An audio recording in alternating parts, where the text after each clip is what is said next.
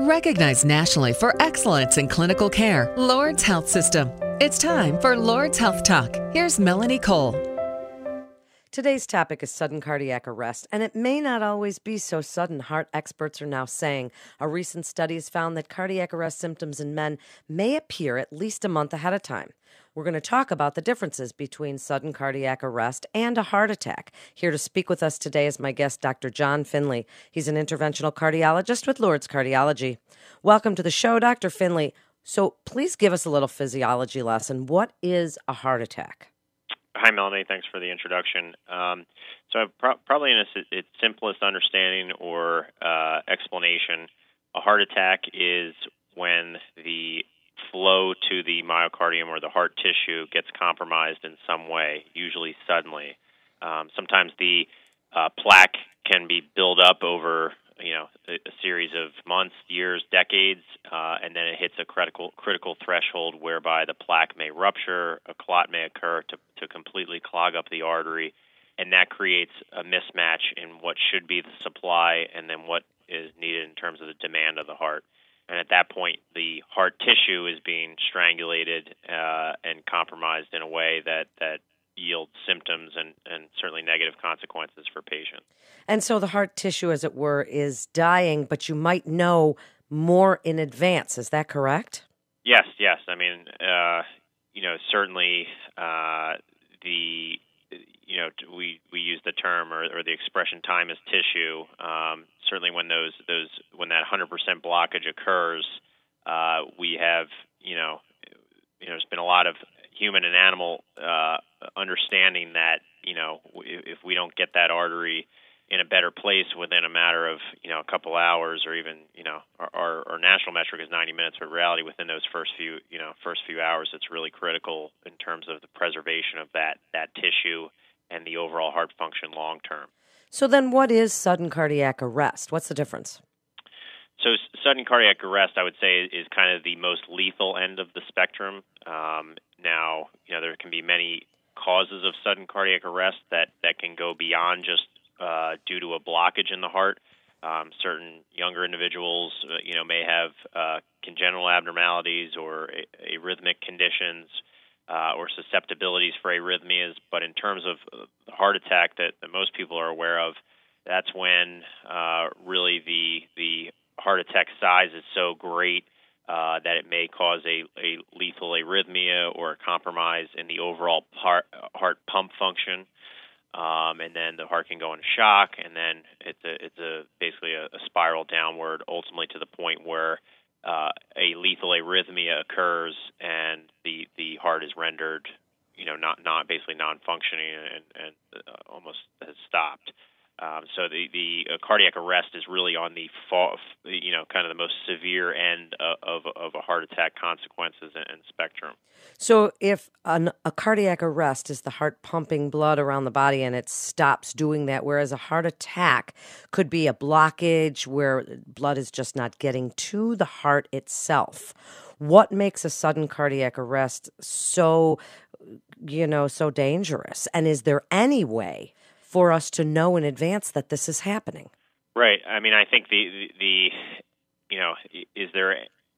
really need to lean on patients' risk factors and their symptoms. So a lot of it goes, obviously the best, the best offense is a good defense, or somewhere where we can prevent, even getting to the point of a heart attack. That would be ideal. Obviously, we don't always have that opportunity.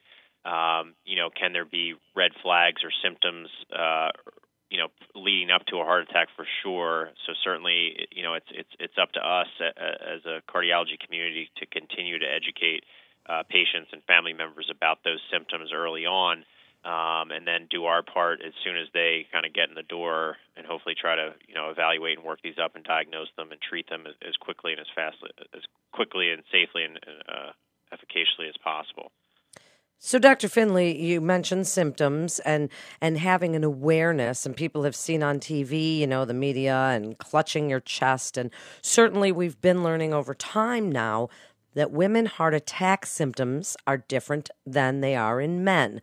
So describe some of the symptoms of sudden cardiac arrest. If somebody is experiencing any of these symptoms, Is 911 and EMS enough as far as time is tissue? What are some of these symptoms we need to be aware of?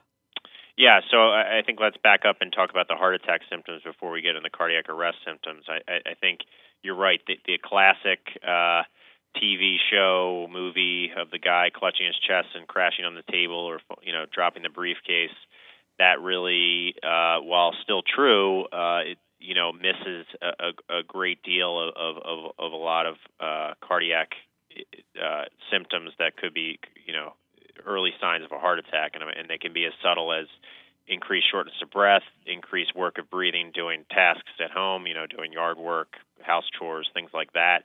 A drop in exercise tolerance. Sometimes it can be as subtle as that. It's amazing. You see people who are quite fit, and their body is so conditioned they can sometimes almost get around these issues or traditional symptoms. But it can be as subtle as just kind of I'm not able to do what I used to do on the treadmill or do on the elliptical or at work. I personally really press patients on, are they able to do their activities of daily living as they normally have, and is there a precipitous drop? Because in my eyes, that can certainly be a red flag. So would anything show up on EKG or screening? If we are screening, and you and I talked off the air for a minute about sudden cardiac death in athletes, is there any screening that you can perform as far as watching symptom management, risk factors, awareness? Yeah, I mean, an EKG is valuable, but it's quite limited in terms of a screening tool. There's a lot of debate in terms of screening younger kids and athletes, and that's a whole other discussion. But even just doing EKGs routinely on people as they get older, certainly that could show signs of an older heart attack. It could show some abnormalities that could trigger downstream testing. But the reality is, it's quite limited. I mean, I always talk I use this, the heart analogy as a house. And, it'd be like taking, somebody just driving down your street and taking a picture of your house and saying, okay, it looks good here, but, that's quite limited. You really need to delve deeper, and really, you need to assess the house. You really need to assess the how well it's working. How are the patients feeling? So to me, it's an EKG is certainly helpful, but it's more about really understanding the patient's symptoms and their risk factors, because not one thing on its own really. I wouldn't put it's a culmination of everything put together to really get an understanding of their risk for heart attacks and future events. This is difficult for some people to understand, Dr. Finley, and I get it because it's not the easiest of topics to discern the difference. Does someone have to have existing heart disease to have sudden cardiac arrest? No.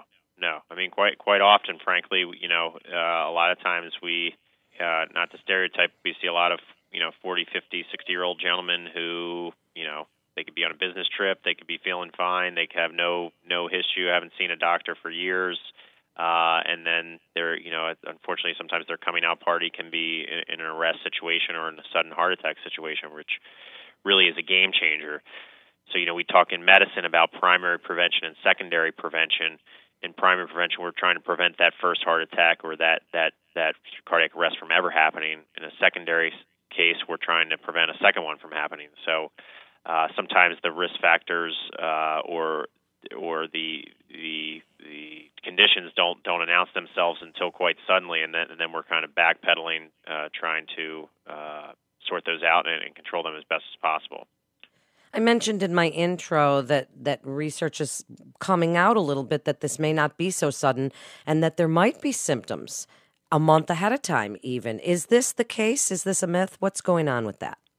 Yeah, I think there is. I mean, I really think it goes back to symptoms. I mean, it's quite often, again, in that scenario that I just described of a patient coming in without really any prior conditions and coming out suddenly with a bad heart attack or a bad cardiac arrest. Oftentimes after, the dust has settled, I'll go back and really, talk to the family and talk to the patient and say, listen, be honest with yourself.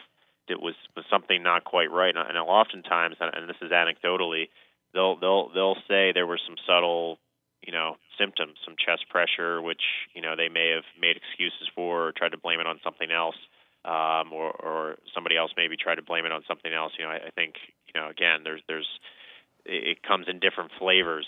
Sometimes it can be as subtle as kind of like a reflux-like symptom or heartburn-like symptom, or what people thought or somebody else thought was a heartburn-like symptoms, and it turned out to be cardiac.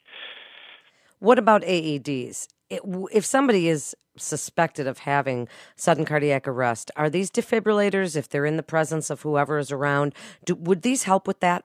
Absolutely. I mean, I think, you can see the impact in terms of, casinos and airports and high traffic areas where it has made an impact. There's a little bit of controversy in terms of, where should they be everywhere? I mean, certainly at schools and athletic fields, that's been a big push, and rightfully so. Should everybody have one in their home? I don't think that's necessarily cost effective. They've even looked at, potentially having them in homes of patients who have had cardiac arrest or cardiac heart attacks, and that hasn't really necessarily shown that there's a tremendous benefit. But it's an individual decision. I mean, by no means am I telling every heart attack victim or sudden cardiac arrest victim to go out and get an AED. No, but I think it's an important understanding that people are aware that these devices are amongst us and can help us in a sudden situation where they witness a patient or somebody go down, because these really are, these tools are extremely valuable for increasing the likelihood of survival. So in summary, wrap it up for us, Dr. Finley. What's changed in how you as a cardiologist might treat whether it's a heart attack or sudden cardiac arrest, and why time is tissue and so important that people, if they suspect they're having some of these symptoms, if they understand their risk factors and have awareness of these things, they don't just brush off things that could be cardiac related. How are you treating them, and kind of wrap it up with your best advice? Sure. Yeah, I mean, I think nationally and globally, cardiologists, especially interventional cardiologists, are being held to a high standard of making sure that they respond to acute heart attack patients as quickly as possible. I mean, there's the national metric of door to balloon time. That is the time for which the patient enters hospital care to when we get the artery open, of 90 minutes. And we're really trying to improve upon that. And nationally, everybody's made tremendous strides. Unfortunately, that has done a lot and has improved outcomes, but it has kind of plateaued. And part of the reason for that is we're only as good as the patients recognizing their symptoms and getting to us in time. So if there is a delay on the front end, it's really, there's not, we can still do as much as we can, but again, that time is tissue mantra. We cannot, we're limited in what we can do from a recovery standpoint. So the earlier patients can acknowledge, these symptoms of chest pain, shortness of breath, windedness, dizziness, fatigue, again, even subtle findings, the more they can kind of bring them to the attention of a physician, maybe the earlier we can get to a point where, they're not as far sick on the spectrum, and the heart tissue is not at a point where it's not salvageable. Thank you so much for being with us today, Dr. Finley. It's important information for listeners to hear. This is Lourdes Health Talk. And for more information, please visit lourdesnet.org. That's lourdesnet.org. This is Melanie Cole. Thanks so much for listening.